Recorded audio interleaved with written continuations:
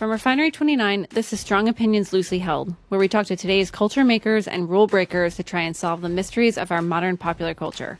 I'm your host, Elisa Kreisinger. This is our first podcast at Refinery 29, and you can probably expect a few more, but for this one, we really wanted to bring the philosophical pop culture questions and conversations that we have around the office to light.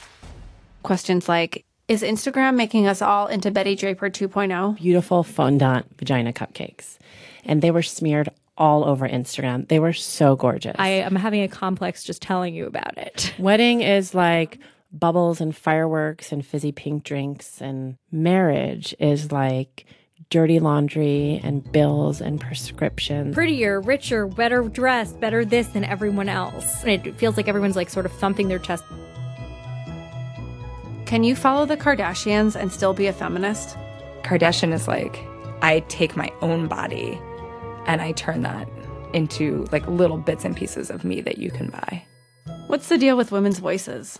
At Sherships, once you stop speaking like a little girl, you might actually be worth listening to. Proof of this whole thing that people say, which is that women's voices get picked on no matter what. I mean, it's my accent. It's the same accent that a lot of men have. I don't think you would have noticed it if it had been a man speaking. Are there women on death row? The sheriff questioned her in the hospital while she was like that. And all she heard was, your son's going to jail for life. Don't leave him hanging out here on a limb. Her response was just, take me away. I'll take the blame. Do we share things because we are good people or because we want people to think we are? Everyone told us not to make a show on death, but that's the one thing we all have in common. We're all going to die. My favorite viral video is a video of an exploding whale, and like pieces of whale just go all over the place and they break cars and they hit the bystanders. It's kind of hilarious. So did you share that?